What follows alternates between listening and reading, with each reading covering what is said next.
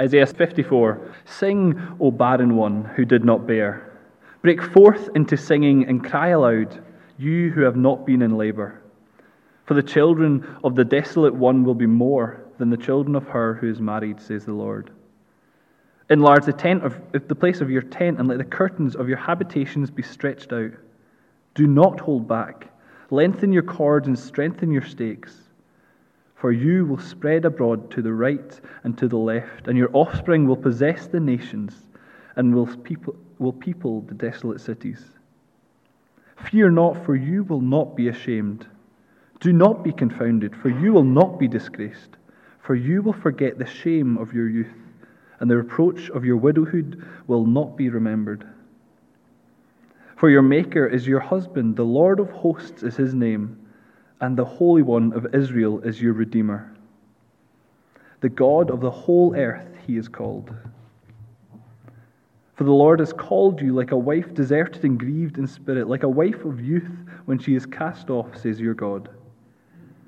For a brief moment I deserted you, but with great compassion I will gather you.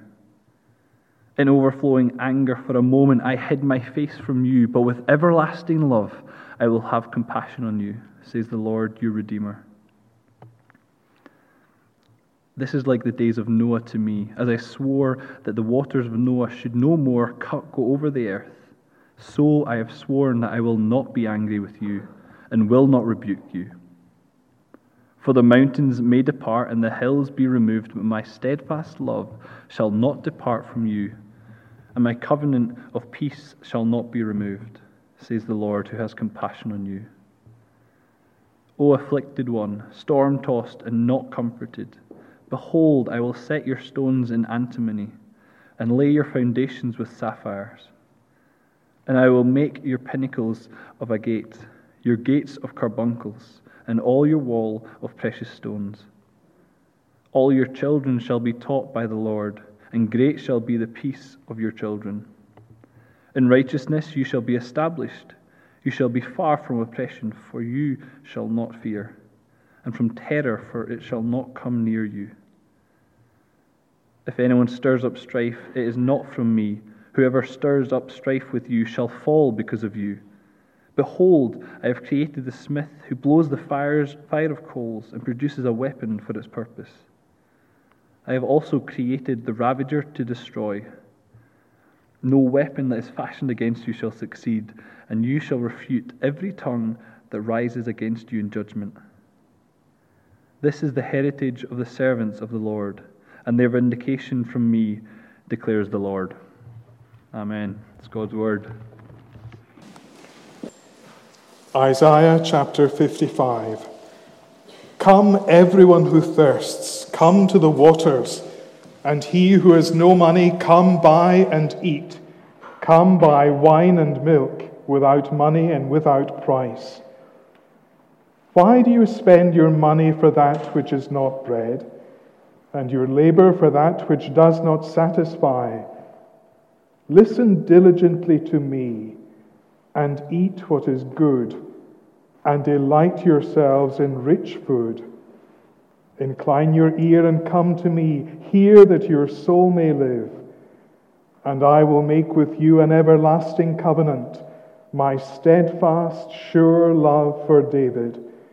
Behold, I made him a witness to the peoples, a leader and commander for the peoples. Behold, you shall call a nation that you do not know, and a nation that did not know you shall run to you, because of the Lord your God and of the Holy One of Israel, for he has glorified you. Seek the Lord while he may be found. Call upon him while he is near. Let the wicked forsake his way, and the unrighteous man his thoughts.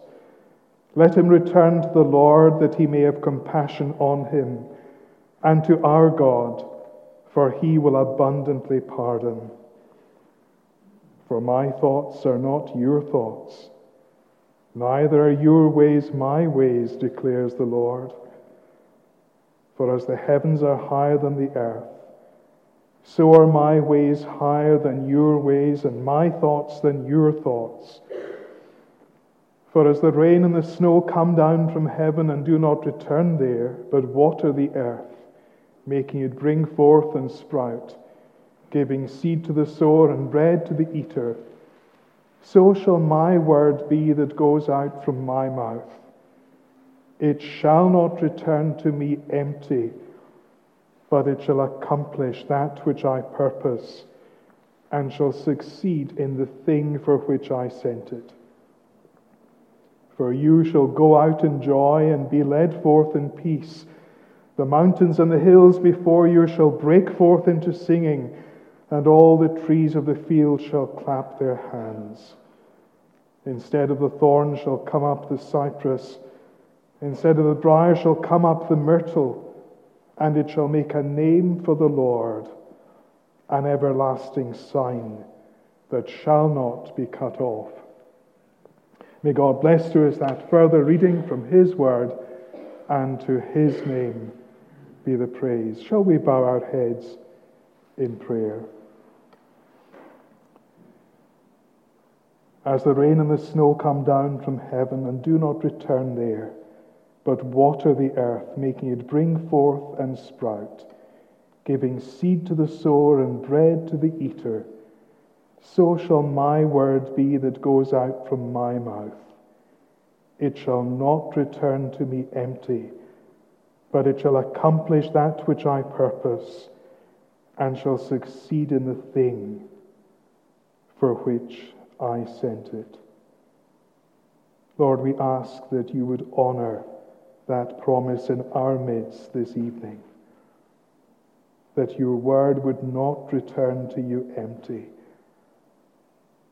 And for our part, we pray that we may respond to it in faith and in obedience, for your glory's sake. Amen. Does the church have a future? And should it matter to you and to me? The church in the Western world is shrinking rapidly. Recently, I read a statistic that the Church of Scotland is losing something like 300 members per week. Many people live their lives quite happily without a thought for the church. As they see it, the church is utterly irrelevant. So, does the church have a future? And does it matter? I think the two chapters we're looking at this evening have something to say to us in response to both of these questions. In recent weeks, we've seen how the prophet Isaiah lived in the middle of the 8th century BC. Under the inspiration of the Holy Spirit, he sought to prepare the people of Israel for the challenges which were going to come their way some 200 years later, when the powerful Babylonians conquered their land, destroyed their temple, and carried many of them off to exile in faraway Babylon.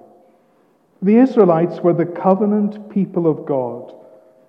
They were bound to be devastated to find themselves in exile, far from the land God had given them centuries before. Isaiah wanted the Israelites to know that in due course they would go back to their own land and the temple would be rebuilt.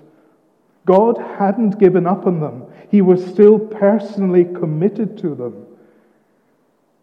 The exile was his judgment on their sin, but he would in due course forgive them and bring them back. Isaiah's message is that God still has great plans for his people. But it becomes clear from Isaiah's prophecy that the restoration of the Israelites to their land is only the first installment, as it were, of God's plans. God has even bigger plans to fulfill.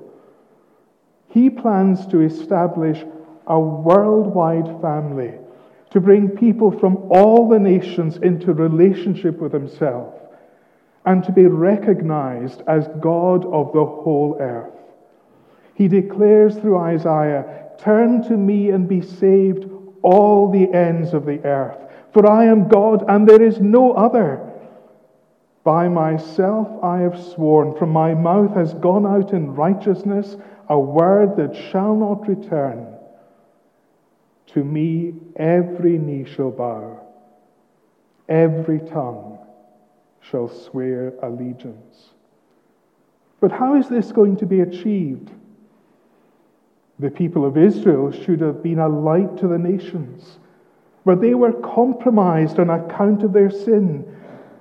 They were incapable of living up to what it meant to be the people of God. They needed to be redeemed themselves. In a series of songs, Isaiah focuses in on a servant who will implement the Lord's purposes. He will be the Lord's servant to bring Jacob back to him, and that Israel might be gathered to him. And he will also be a light for the nations, that God's salvation may reach to the very ends of the earth. The fourth and last of these servant songs, which Roger preached on last week, speaks of the servant's humiliation and death. He dies a voluntary, undeserved death on behalf of others. Surely he has borne our griefs and carried our sorrows. He was wounded for our transgressions. He was crushed for our iniquities. Upon him was the chastisement that brought us peace. And with his stripes we are healed. All we like sheep have gone astray. We have turned everyone to his own way. And the Lord has laid on him the iniquity of us all. The servant bears the iniquities of many, and he makes many to be accounted righteous. And his sacrificial death is not the end. He emerges a conquering hero and shares the benefits of his death with all those for whom he died. The moving words of Isaiah chapter 53 are a remarkable prophecy of the death of Jesus. He came into this world to pay the punishment for sin and win forgiveness and acceptance for all who trust him, both Jew and Gentile. He lived the life we ought to have lived, and he died the death we deserve to die. He was our representative. He was our substitute. He took our sin upon himself so that we might receive his righteousness. That great exchange lies at the very heart of the Christian gospel.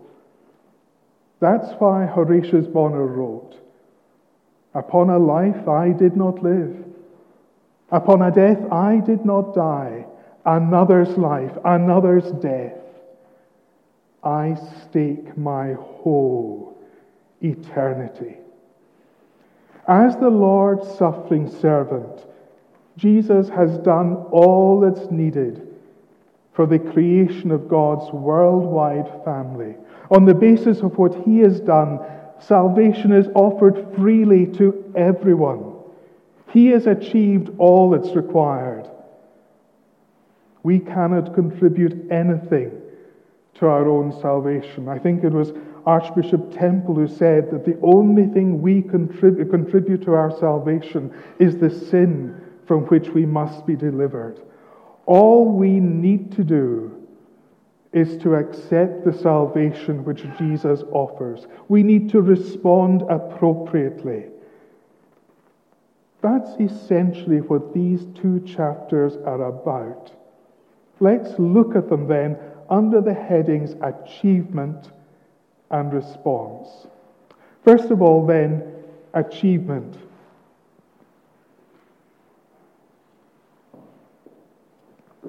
In chapter 54, Isaiah describes the servant's achievement using three pictures. In verses 1 to 5, we have the picture of a family, a miracle family. In verses 6 to 10, we have the picture of a restored marriage. And in verses 11 to 17, the picture of an impregnable city. The prophet is using picture language to convey profound truths. A miracle family, a restored marriage, an impregnable city. Let's look at each of these in turn. The first picture is of a miracle family. Isaiah addresses the people of God as if they were a barren woman, a woman who has never given birth. In the culture of Isaiah's day, a woman who had no family had little standing in her community.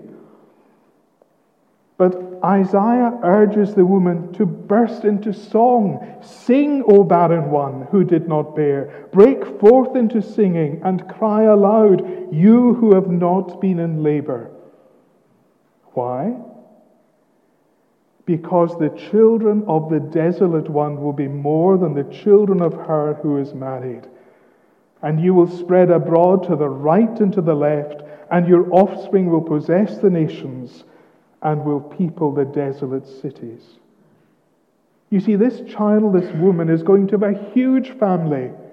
She's going to end up with children all over the world. Isaiah urges her to extend her tent in anticipation. Enlarge the place of your tent, and let the curtains of your habitations be stretched out. Do not hold back. Lengthen your cords and strengthen your stakes.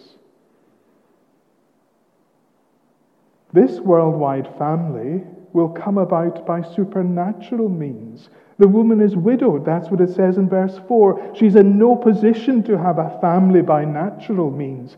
It's God who is going to give her a miracle family. Your Maker is your husband. The Lord of hosts is his name. And the Holy One of Israel is your Redeemer. The God of the whole earth, he is called. Latterly, the Israelites have made a mess of being the people of God. Like a barren woman, they command little respect. They're disgraced and discredited. But God has plans to bring into being a worldwide family consisting of both Jew and Gentile. Membership will no longer be closely tied to physical birth. His covenant people will be born from above as his Spirit works in their hearts to bring them from spiritual death to spiritual life. Such a miracle family is possible only on the basis of what the suffering servant achieved. A miracle family. Isaiah's second picture in verses 6 to 10 is that of a restored marriage. He compares the people of God to a wife whose marriage has broken down on account of her unfaithfulness. Her husband has left her and she's deeply upset. But she's given a second chance. Her husband has compassion on her. His love overcomes his displeasure. And he decides to have her back and make a success of this restored relationship. It was an account of his people's unfaithfulness to him that the Lord allowed the Israelites to go into exile.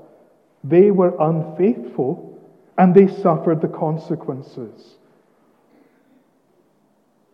But because of all the suffering servant has done, sin and guilt can be atoned for, and reconciliation is possible.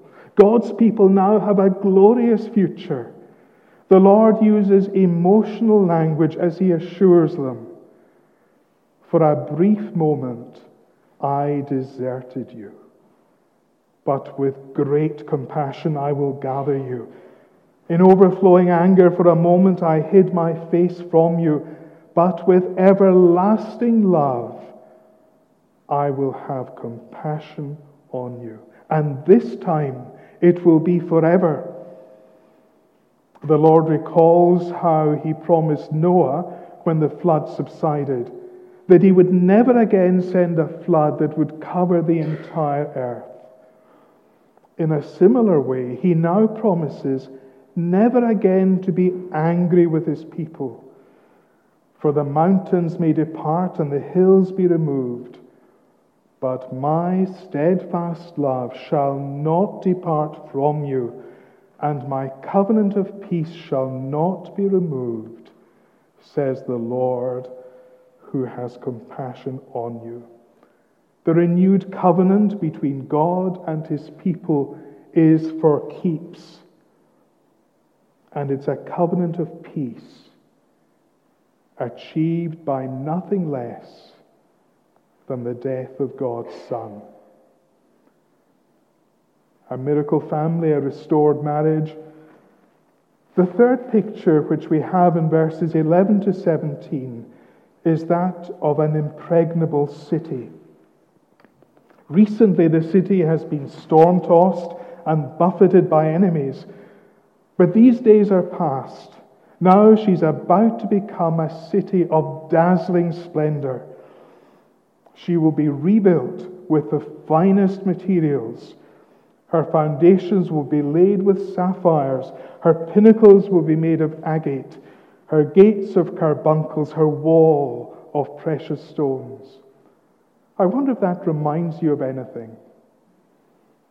If you know your Bibles, it should, because similar language is used in chapter 21 of the book of Revelation, where the Apostle John describes the New Jerusalem, the church of the redeemed in glory. Let me highlight three things in particular regarding this city. Number one, the city is established in righteousness. Verse 14, in righteousness you shall be established. Righteousness is the rock foundation on which the city is built. And that's thanks to the suffering servant.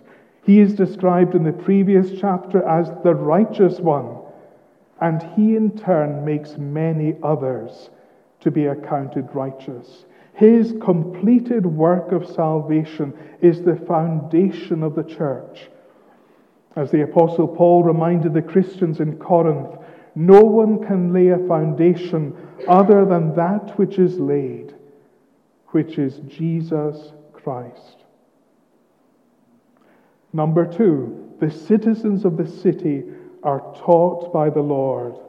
Verse 13, all your children shall be taught by the Lord, and great shall be the peace of your children. It's God's grace at work in the citizens of the city by his Spirit that enables them to live in accordance with his standards. And as a result, they enjoy peace, complete well-being. In our fallen world, we often think of righteousness as boring. Imagine a city full of goody-goodies.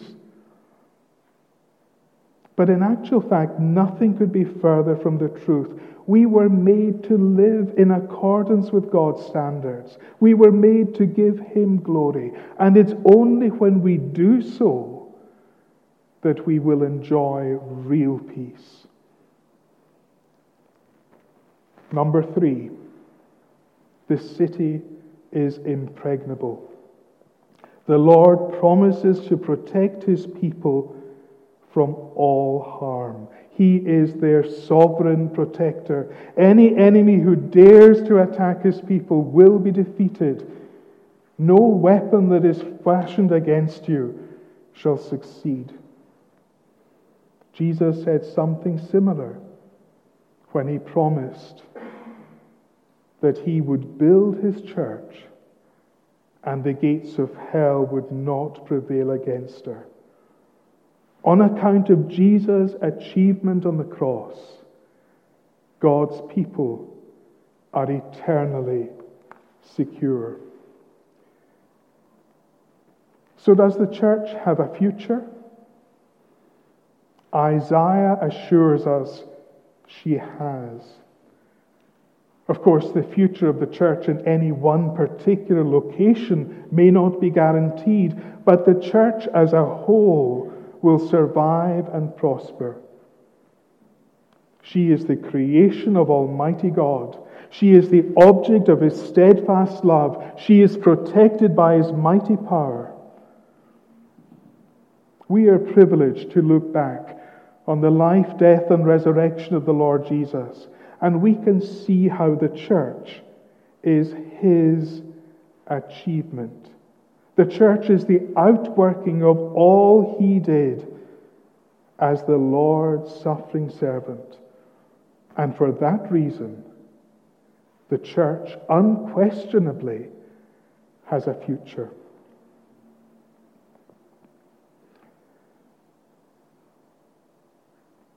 Chapter 54 then underscores the achievement of the suffering servant we read about in chapter 53.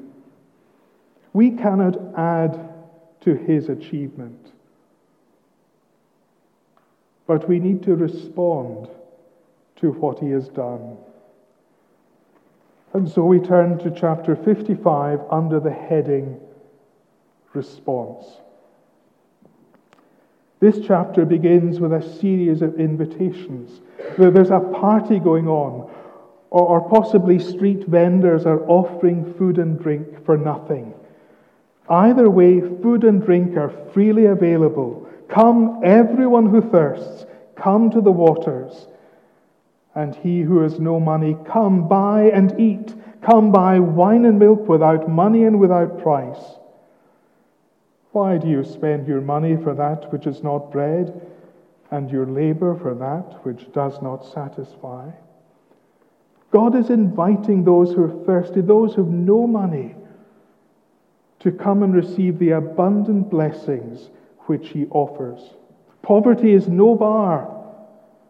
He provides all that's needed. In fact, He offers to make an everlasting covenant with all who respond to His invitation. They will live under the beneficent rule of His King, finding life in all its fullness in His eternal kingdom.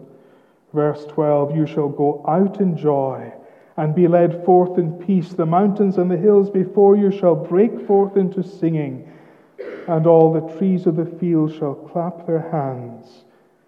Even the natural order will share in the joy of the people of God. In New Testament terms, this is an invitation to come to the Lord Jesus Christ for forgiveness and eternal life. These blessings are freely available to all who are willing to receive them. You'd think an invitation like that would be a no-brainer. Who in their right mind wouldn't jump at the chance? But notice how through His prophet the Lord pleads with those who prefer to squander the meager resources they have on food which doesn't satisfy. That may seem perverse, and it is, but it is realistic. So many people choose to be lost in their sin rather than receive the salvation that is offered to them in Jesus. It isn't easy to acknowledge you're thirsty. It isn't easy to acknowledge you're a spiritual bankrupt. It requires humility to accept gratefully gifts you cannot begin to pay for. We mustn't let pride stand in the way of our accepting God's invitation. Let's face up to our spiritual thirst, our spiritual poverty, our spiritual confusion. Let's respond positively. As we go through the chapter, we see that accepting the invitation involves two things in particular. First, it involves listening to the Lord and coming to Him. Look at what the Lord says in verses 2 and 3. Listen diligently to me. Incline your ear and come to me. Hear that your soul may live. We need to listen to what God is saying. When he was tempted by the devil, Jesus did not give in. Instead, he quoted words from the book of Deuteronomy. Man shall not live by bread alone, but by every word that comes from the mouth of God. Let's not forget that. We need physical food to sustain our physical lives, but we need God's word to feed our souls. That's why reading and explaining the Bible is such an important part of our services week by week. The other thing involved in accepting God's invitation is repentance. Look with me at verses 6 and 7. Seek the Lord while he may be found. Call upon him while he is near. Let the wicked forsake his way, and the unrighteous man his thoughts. Let him return to the Lord, that he may have compassion on him, and to our God, for he will abundantly pardon. We're all by nature sinners who rebel against God and want to go our own way. We need to turn from going our own way and be willing to go God's way. For although we come to God as we are, we come not to stay as we are. We need to recognize our sin for what it is. We need to turn from it and cast ourselves in God's mercy. God's willingness to forgive is not in doubt. He's a compassionate God. The question is, are we willing to forsake our sin and receive his mercy? Notice how we're told to seek the Lord while he may be found, to call upon him while he is near. That suggests, doesn't it, that the opportunity for responding may be limited. It implies a degree of urgency. God may not always be found so readily. He may not always be as near to you and to me as he is this evening. The opportunity may be lost. After all, the invitation is his, is God's, and he's free to withdraw it. For that reason, it's foolish to delay. The offer of salvation should never be despised or rejected, for the opportunity for any one of us may end at any moment. Verses 8 and 9 heighten the sense of urgency. Look at what the Lord says there. For my thoughts are not your thoughts, neither are your ways my ways, declares the Lord. For as the heavens are higher than the earth, so are my ways higher than your ways, and my thoughts than your thoughts. Notice what God is doing here. He's drawing attention to the distance there is between himself and sinful humanity. He's an incomparably great God. We cannot begin to understand how great he is. His call to repentance needs to be seen against the infinite gulf that stands between us and him. It makes sense to make peace with such a great God. So can I ask you this evening, where do you stand in relation to this transcendent God?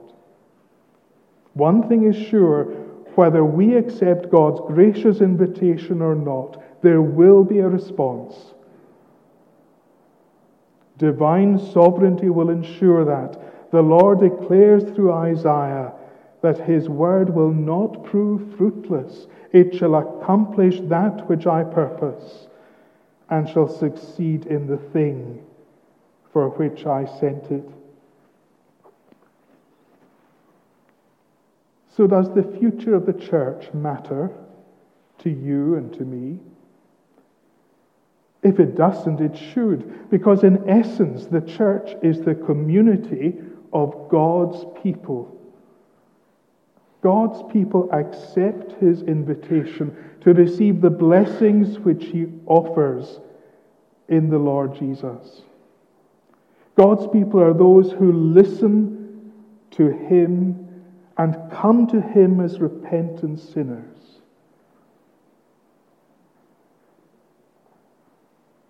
Can I ask you, do you belong to their number? The church has a glorious future which is guaranteed, and the offer to each one of us is to come and be part of it. As we close, let me remind you of words written by the converted slave trader John Newton. Saviour, if of Zion's city I through grace a member am, let the world deride or pity, I will glory in thy name. Fading is the worldling's pleasure, all his boasted pomp and show. Solid joys and lasting treasure, none but Zion's children know. Shall we pray?